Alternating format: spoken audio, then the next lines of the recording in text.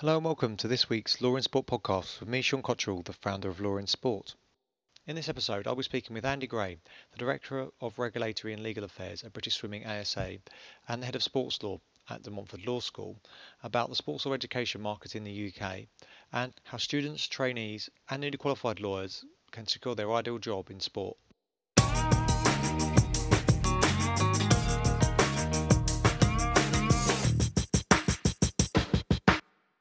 Sports law, as its own distinct area of law, has been growing in line with the commercialisation of the global sports market. At the same time, sports law education has been growing in popularity.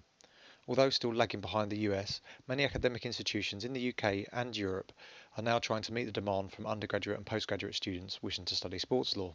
Therefore, I thought it would be a good idea to speak to someone who knows a little bit about this topic.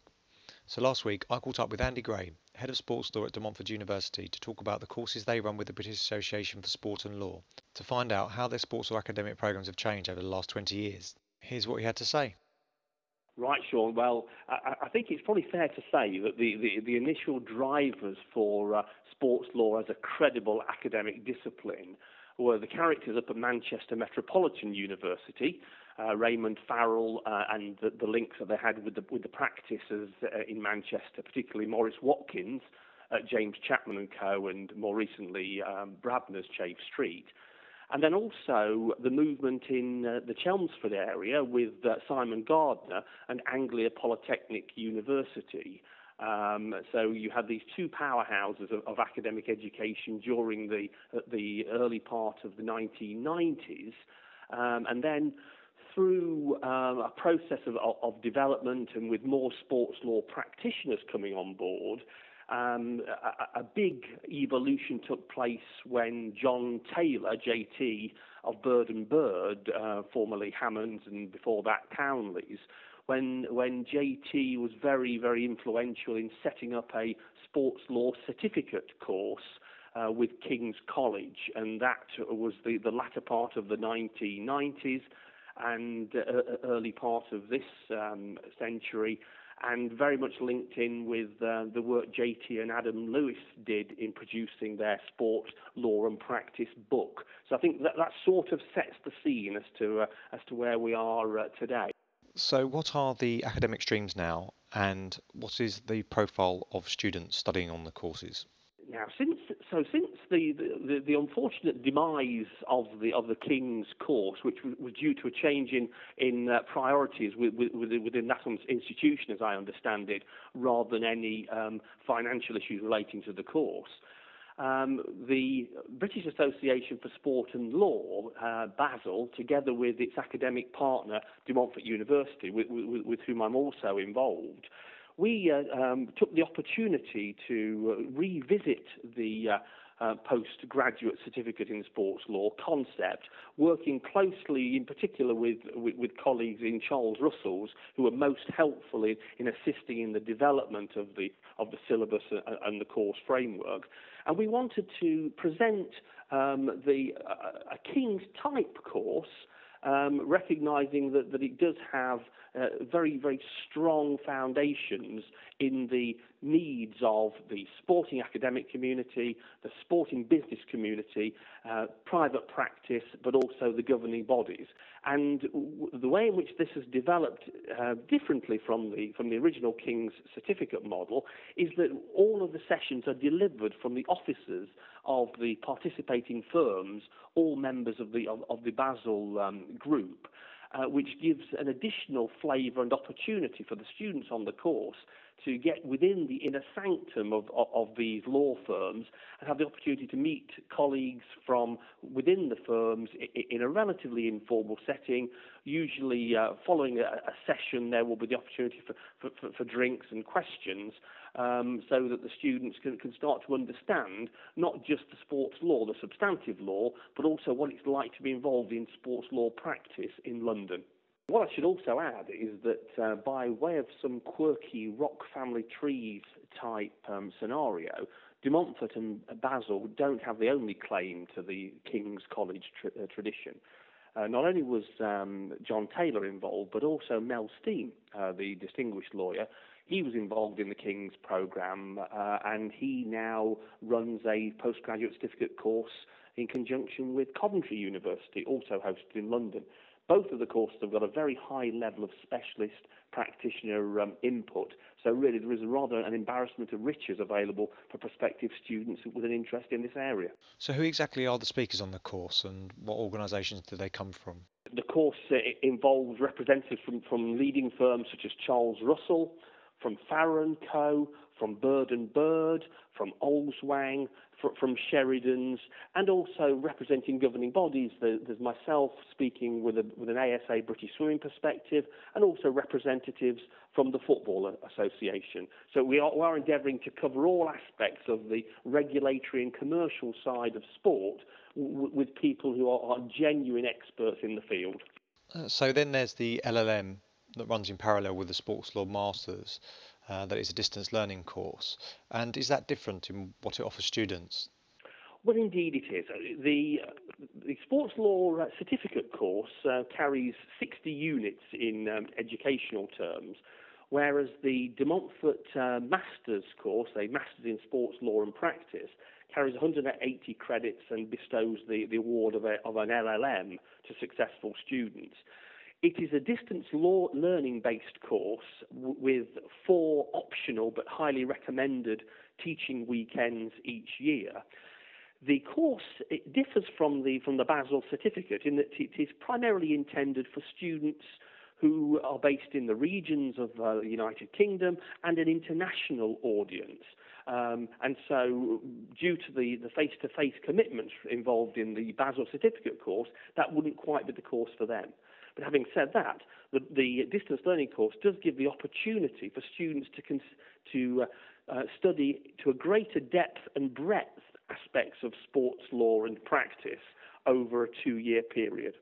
So what would you say is a typical driver for people who are enrolling on the course?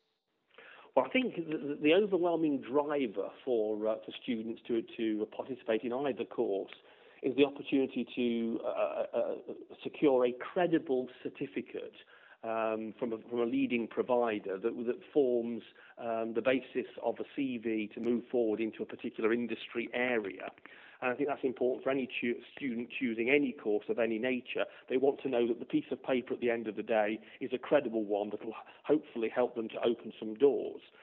Now, that being the driver, when they actually get on the course, what I very much hope is that they are able to develop relationships with their fellow students who become a natural alumni.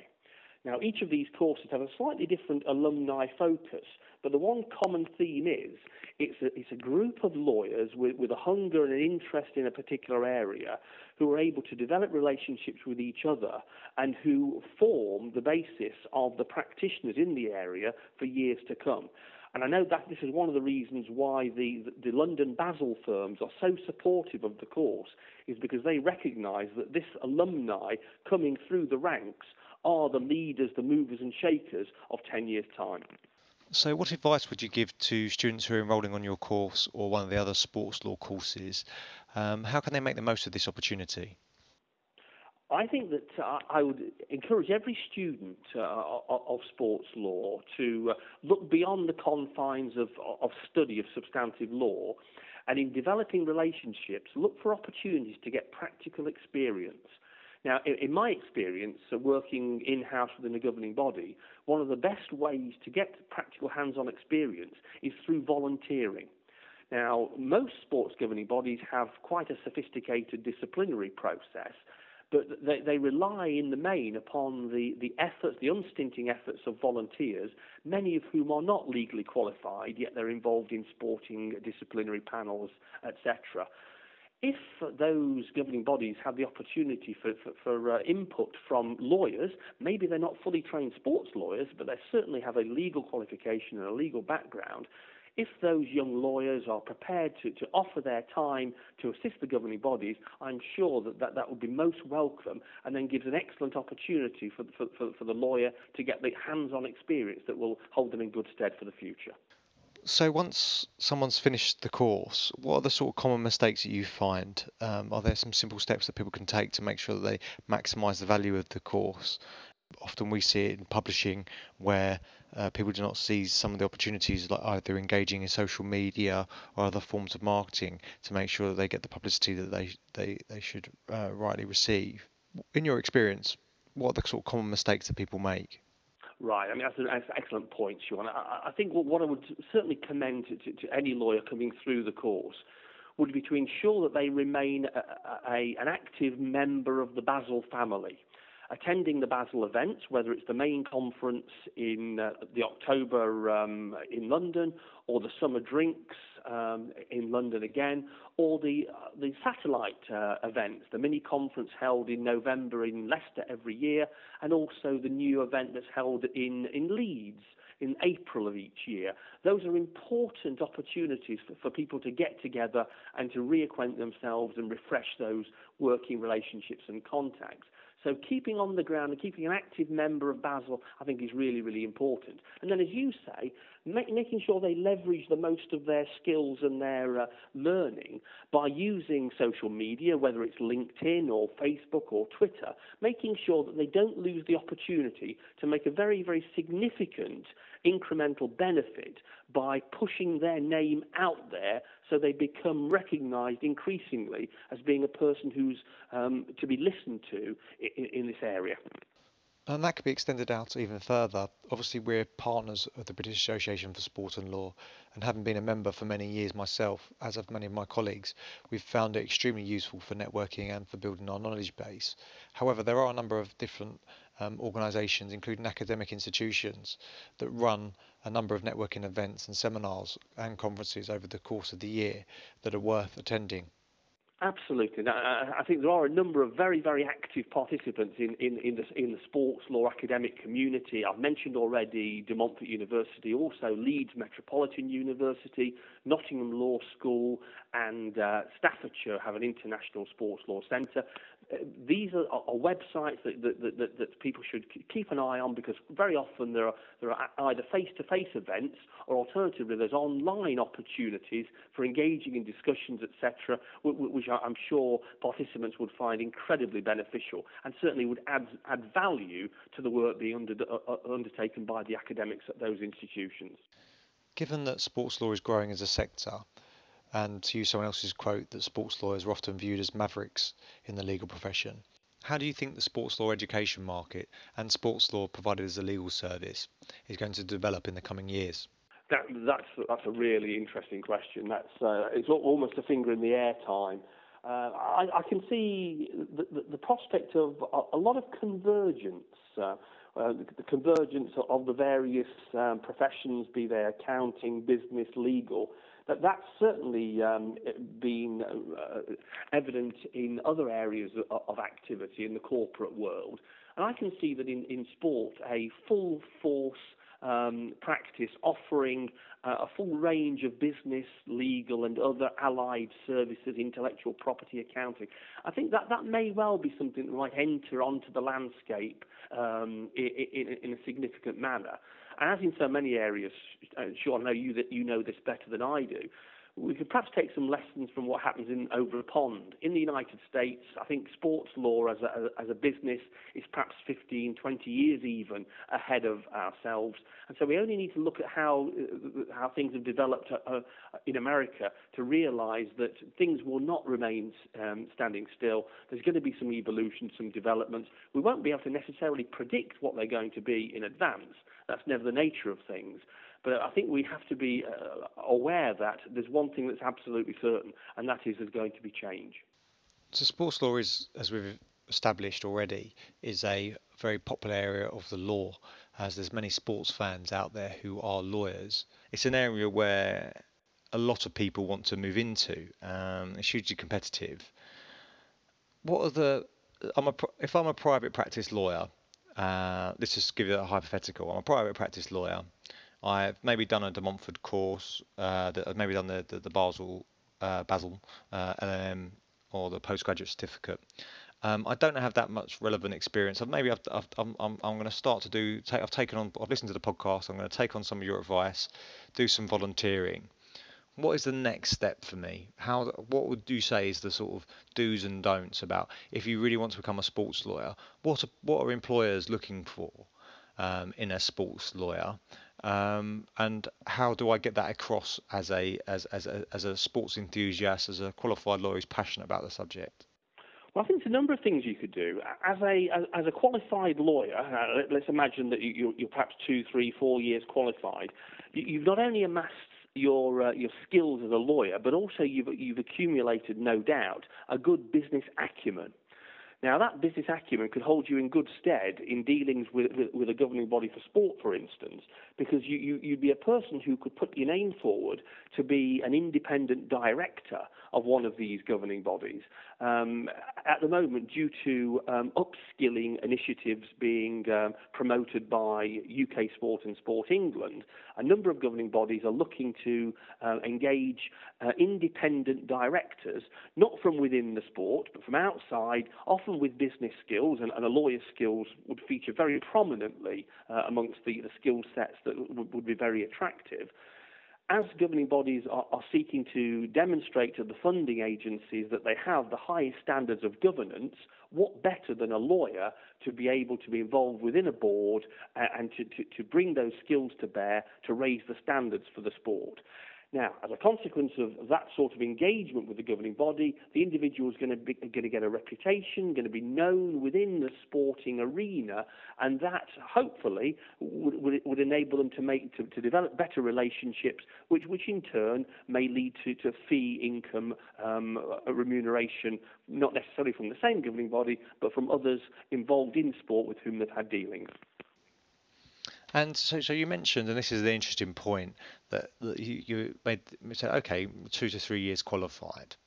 Why I say 2 to 3 years qualified, is there something that, and I've seen this a lot where people have gone through their training contract, they've started to realise maybe private practice is not the way for them, and they're desperate to get into an in-house role early on. Why was that 2 to 3 years significant? Well, I think it depends on which level you're pitching at. As I mentioned earlier, there are volunteering opportunities that are available at all levels. That's for people just with basic qualifications in law, or the sports law certificate, or a legal practice course, or the bar equivalent.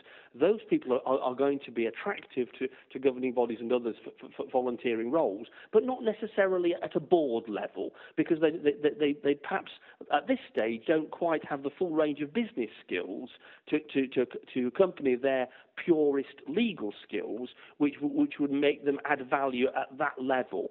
But it's a continuum. There are various entry and exit routes within sport where individuals who have the interest and the passion and the commitment can play a part. So what advice would you give to a young lawyer who's maybe got a training contract, or they're applying for training contracts at the moment? What should they be doing? Should they be doing as much volunteering as possible?